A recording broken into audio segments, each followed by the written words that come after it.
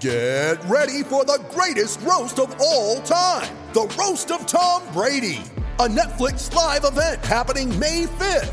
Hosted by Kevin Hart, the 7-time world champion gets his cleats held to the fire by famous friends and frenemies on an unforgettable night where everything is fair game.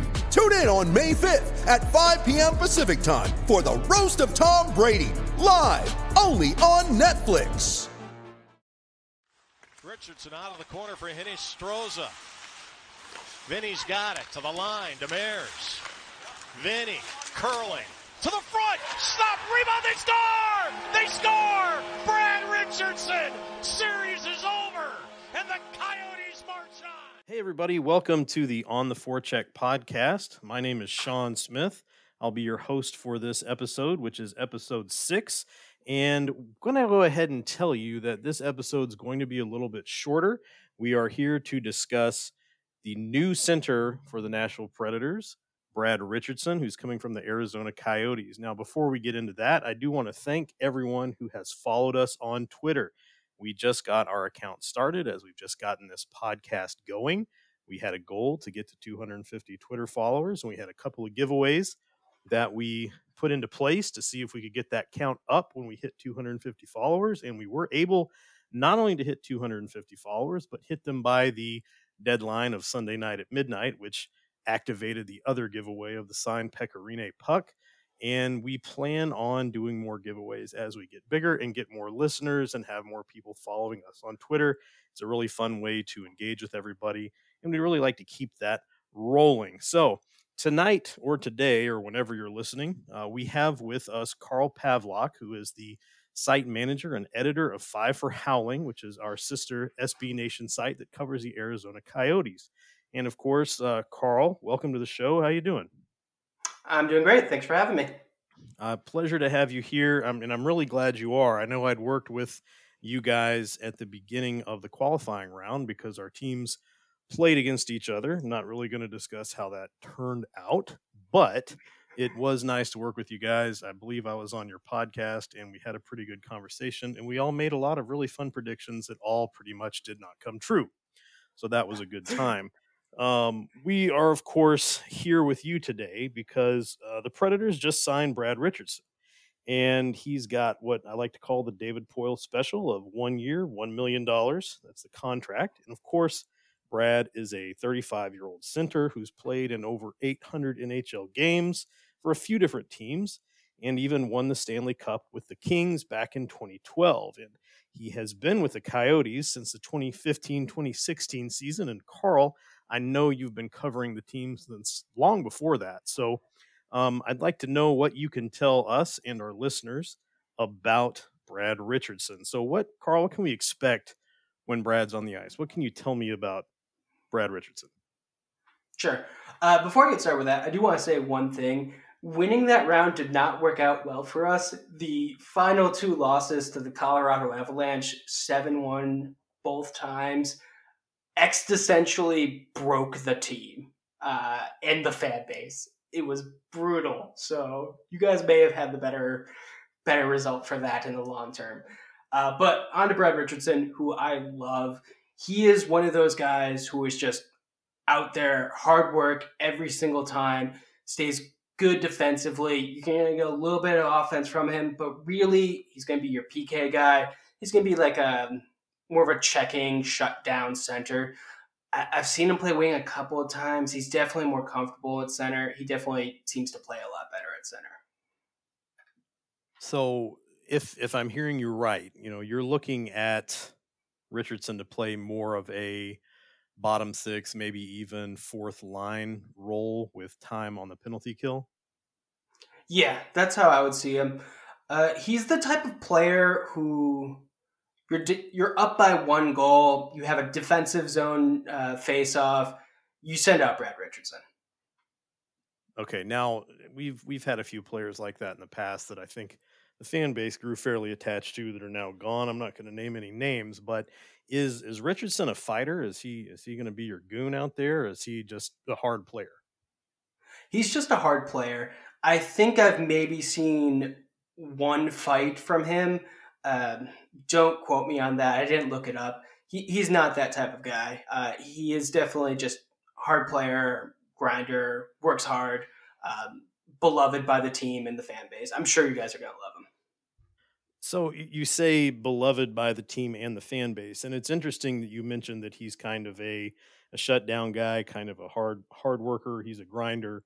When we've heard a lot of commentary on the Nashville side of things about wanting to return to the Predator way, so hearing that this is the type of player he is makes the signing to me makes a lot of sense because I think that's exactly what they're trying to bring people in to do for the Predators is to get people who are willing to go into the corners and play hard anytime the puck's around them and do what they need to do to help maintain possession, keep people out of the zone. And I think that's probably exactly what we're going to get based on what you're saying. Would you agree with that? Yeah, I definitely agree with that. He is going to be getting into the corners. He's going to be doing the hard work. He definitely is a prototypical Coyotes player, and I believe in the past, I would say our team makeup was definitely a lot more similar. You guys went and got all fancy and skilled on us, but if you're looking for that classic Nashville style, take it from an outsider, he seems like he'd be a really good fit for you guys. And just 1 year, 1 million, like that's a great deal all around. You're going to be getting a lot for him. I say that he's mostly like a bottom six guy, but he has played up when he needed to. 2 seasons back, pretty much everyone on the Coyotes was injured, and he ultimately ended up leading the team with 19 goals, tied with Alex Galchenyuk. And that should really tell you what quality we were looking at when 19 goals was leading the team. But Yeah. he could definitely move up there. I don't know how closely you've paid attention to our scoring recently, but 19 goals is going to be pretty strong stuff. Although it doesn't sound like that's kind of what's expected of him right now, right? Nah, and I would hope not. If you're looking at a stat sheet, that season's going to stand out, and you may get the impression that he's a goal scorer or like just a goal scorer who's in the wrong role. That's not really the case. He can play up. He's not going to embarrass you if you put him on the top line for a night because someone's injured. But you should not be expecting Brad Richardson to be bringing your offense. Okay, well that kind of clarifies what I was thinking. Now you mentioned that the team is going to love him as well, and something that kind of caught me. I don't want to say off guard, but I knew that the team would be looking for new assistant coaches after they had let go of Peter Laviolette earlier in the season, hiring John Hines. That a lot of Laviolette's assistants would be gone, and they'd be looking for new people to stand behind the bench. And one of the people they hired was Dan Hinote. And when we had an opportunity to speak with him, one of the things he said was that he wanted to help bring back a locker room that didn't just come in and practice or play a game and then everybody goes their separate ways. He wanted to kind of bring back that old school style of not just a team that plays together on the ice, but they're a family off the ice and team dinners and things like that. And so you mentioned that the players would love him, the team would love him. And so I'm curious, what kind of role are you looking at? Like not necessarily off the ice, like in the community, but in the locker room with Brad Richardson. So I don't like to go too much into he's going to be like in the locker room, just because I'm not in the locker room. I don't know. Like, we could only really speculate on a lot of these things, and that's just the nature of it. Unless you're there, you're not going to know. I will say that he has been with the team for second longest. Only Oliel has been with the team longer, and he has always seemed like a very stabilizing part of the Coyotes. He is one of the go-to players for quotes, which usually tells you a lot about kind of who they're letting talk to the media and who can do that, which I think points to temperament a lot. But he's also a player who has taken responsibility for problems that he had. If he has a bad game, he's going to tell you he had a bad game. And I think those kind of guys, the fan base likes him. I only hope that the team likes him like a similar amount, if that makes sense. Yeah. It makes sense to me. And I think, one of the players that got traded away, unfortunately, was Nick Bonino. who's ended up with the Minnesota Wild, which I'm not personally very happy with, as he was one of my favorite players on the team. I know that maybe not everybody felt the same way, but I do have the opportunity to talk to the guys in the locker room after the games, and he sounds a lot like what you would expect from Nick Bonino in the locker room. He'll give careful, thoughtful answers. He'll take accountability when things don't go right, and they'll usually send him out when the team doesn't have a very good game. You can talk to pretty much whoever you want, whoever scored the most goals after a good game, but after a bad game, we're still there. We still want to talk, and you're usually going to get Nick Bonino. So now that he's not there, I guess it makes sense to expect Brad Richardson to be doing something very similar to that. So I'm kind of looking forward to that, and I think he'll be very popular in the locker room. Do you think that, based on what I was saying about High Note as an assistant coach, wanting to kind of bring that aspect of family or a group that does more than just play or practice together, do you think that he could kind of add to that dynamic? I think so. Craig Morgan, Arizona Coyotes insider, who does phenomenal work, wrote about the 5 main players that went away. He sung Richardson praise a lot, just in general, but he describes him at one point as every bit the glue guy that coaches harp on as essential elements of a dressing room and team. Plus, you get a guy in there, like, especially, I think the more workers who have won a Stanley Cup, like, you get a 4th-line Stanley Cup champion, they not only know how to win, but they can, like, kind of communicate that in a way that I don't think that the star players necessarily can. And that could just be because we had Gretzky as a coach, and the joke was always Gretzky would tell people to go out there and do what he did. But I think, like, that kind of, if you want a guy who's going to be with everyone, if you want, like, that veteran presence, you can't go wrong with Brad Richardson. Like I said, there are some people who are kind of disappointed that he's not going to be with the team next year. I can understand, and I think, basically what you just said, at least that Craig Morgan wrote, sounds pretty much like what the team's looking for, what Dan Hinote was talking about during his availability. Hey everybody, it's Brian. I hope you're enjoying this episode. Sean and Carl did a really great job on it. You'll hear the rest of this discussion right after this ad from Vox and SB Nation. You ready? Showtime.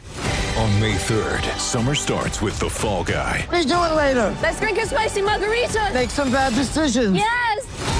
Audiences are falling in love with the most entertaining film of the year. Fall Guy. Fall Guy? Fall guy. That's what the poster said. See Ryan Gosling and Emily Blunt in the movie critics say exists to make you happy. Trying to make it out? Nope. Because I don't either. It's not what I'm into right now. What are you into? Talking. Yeah. The Fall Guy. Only in theaters May 3rd. Rated PG-13.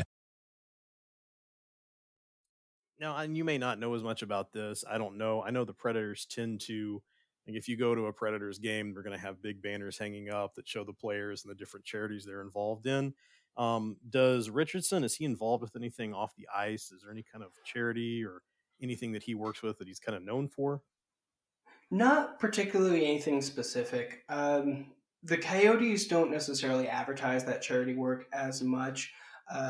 They just released a short video about the general work that they've done, community food banks, children's hospital, skate clinics, those kind of pop-up things. That's like a really common thing. And you'll get a couple of guys there. I'm sure I've seen Richardson at 1 or 2 of the videos. But I can't really think of any specific charity that he was involved with. I know in the past, the 50-50 raffle was organized by the players' wives and girlfriends for a specific charity each night. I don't know if that's changed. I imagine it would have been at least that way when Richardson started. So I'm sure that he has something that he's involved with. And maybe he'll be able to kind of explore that a little bit more with you guys. Like I said, the Coyotes aren't really known for publicizing their charity work, at least not yet. I think they're moving more towards that. But again, it's kind of more of a general thing. We're doing a lot of outreach to our Hispanic community here in Phoenix, and that's really not being, attached to a specific player. That makes sense. I was just curious. A few of the guys that have left through trades and other scenarios had kind of, I don't want to say like the really big charities, but Bonino had Bones Barracks where they would honor a military service member during every game and things like that. So I just didn't know. It sounds like he'll probably find something when he gets here, though. That doesn't seem to take too long. I think that is something that probably here they push a little bit more. I'm not exactly sure why, but it happens. So if he gets here and there's something he's particularly passionate about, they'll probably help him set something up. Just I think we have a good idea of the kind of player we're getting. I appreciate what you've been able to tell me because I think that should explain to our listeners kind of what to expect out of Richardson. But because you have covered the team the entire time he's been with the team, I would be willing to bet that you have a few specific memories that you're going to kind of hold on to with Richardson. So I'm curious to hear what those are. Okay. First, I want to say I don't necessarily have as many memories of Richardson. He's not the type of player who's going to do a lot in the game that really stands out. It's more of like the general feeling of having Brad Richardson is a big thing, which was felt a lot. At one point, it seemed like he wasn't going to re-sign with the team, and we traded Jordan Martinook for Marcus Kruger. And then as soon as he re-signed, we immediately flipped Kruger, got rid of Jordan Martinook, who's another just fan favorite, and he's getting really popular now with the Carolina Hurricanes. So like that kind of feeling is something that I think every Arizona Coyotes fan has. But we do have two specific occasions that really stand out. One of them is something that you're not going to see. Richardson had a 4-goal game against the Vancouver Canucks, and it is just amazing that all of a sudden Brad Richardson was one of the few players to have a 4-goal game. Like him getting a hat trick was amazing. It was like, oh, hey, like good on Richardson. He put in the work. He's getting a hat trick. It may have been his first hat trick, but then he got another one, and it was definitely his first 4-goal game. So that is like always going to stand out. The other, I'm sure you guys aren't going to be as happy about. I think I know where this is going. Yeah, the overtime winner to help the Coyotes get into the playoffs for the first time in 8 years. And it's not even that moment. It's what came immediately after. He is like jumping up and down, dancing into the locker room where everyone is just screaming and cheering. And it's like those videos of like a soldier coming home and like a puppy going crazy. Exactly like that from Brad Richardson. And you're like, oh my God, he's 34 and it looks like he's the happiest he's been in a very long time. I don't want to say ever because he won that cup, but yeah, true. That is just such a beautiful moment. If you could find the video without the overtime or without the overtime goal if you don't want the context, but just seeing him very happy is something to behold. There are many, many years of disappointment that I think have helped, tender our expectations to a little bit of disappointment. So I'm sure if anybody wanted to see it, they could handle the goal itself. I know I watched it a few times just to see what in the heck happened, but that sounds good. And I'll tell you, people like enthusiasm, players like enthusiasm. Then that's what you want to see is people excited when something good happens. You don't want to see somebody do something incredible and then just kind of be, all right, well, move on to the next one. So those are good memories. I always hear that about like 70s hockey players. Like they would score a goal and just not even acknowledge it and be like, nah. Like it's such a hockey thing to want to keep a straight face. And like every once in a while you see that facade break and you're just like, oh my God, you guys are actual people. And I love it. And I love that you guys are in this moment too. Well, we were a little spoiled with that with PK Subban for a while. So we did get to see someone show human emotion almost regularly. So it was really nice. It would be nice to see someone do that again. It's been a while. So, well, Carl, I appreciate you taking the time to come to stop by. But I appreciate you taking the time to drop in and talk to me about Brad Richardson. I hope this helps all of the Predators fans out there kind of understand who they're getting. Carl, you write for, or you're the site manager and editor and a writer for Five for Howling, which is the SB Nation sister site of On the Forecheck, covering the Arizona Coyotes. Carl, if people want to follow you on social media, where can they find you? Honestly, the best place to follow is the word 5, the number 4, and the word howling. At 5 for Howling on Twitter. That's the best one. That's where you're going to get the most information. You can follow me on Carl Pavlock, FFH, if you want. That tends to be less hockey things. I love hockey, so I'm still going to do some stuff. But I, for an example, wrote that I was watching Phantasm today. I talked about books the other day. It's not necessarily going to be that information. So do 5 for Howling. Okay. Well, that sounds good. If you're interested in hearing more from Carl or about the Arizona Coyotes, who also have gotten rid of a few fan favorites recently, as the Predators have, you can check him out there or check out any of their work at 5forhowling.com. Of course, if you want to follow me, you can find me on Twitter at SCSOTF, or you can follow the podcast account at ForecheckPod.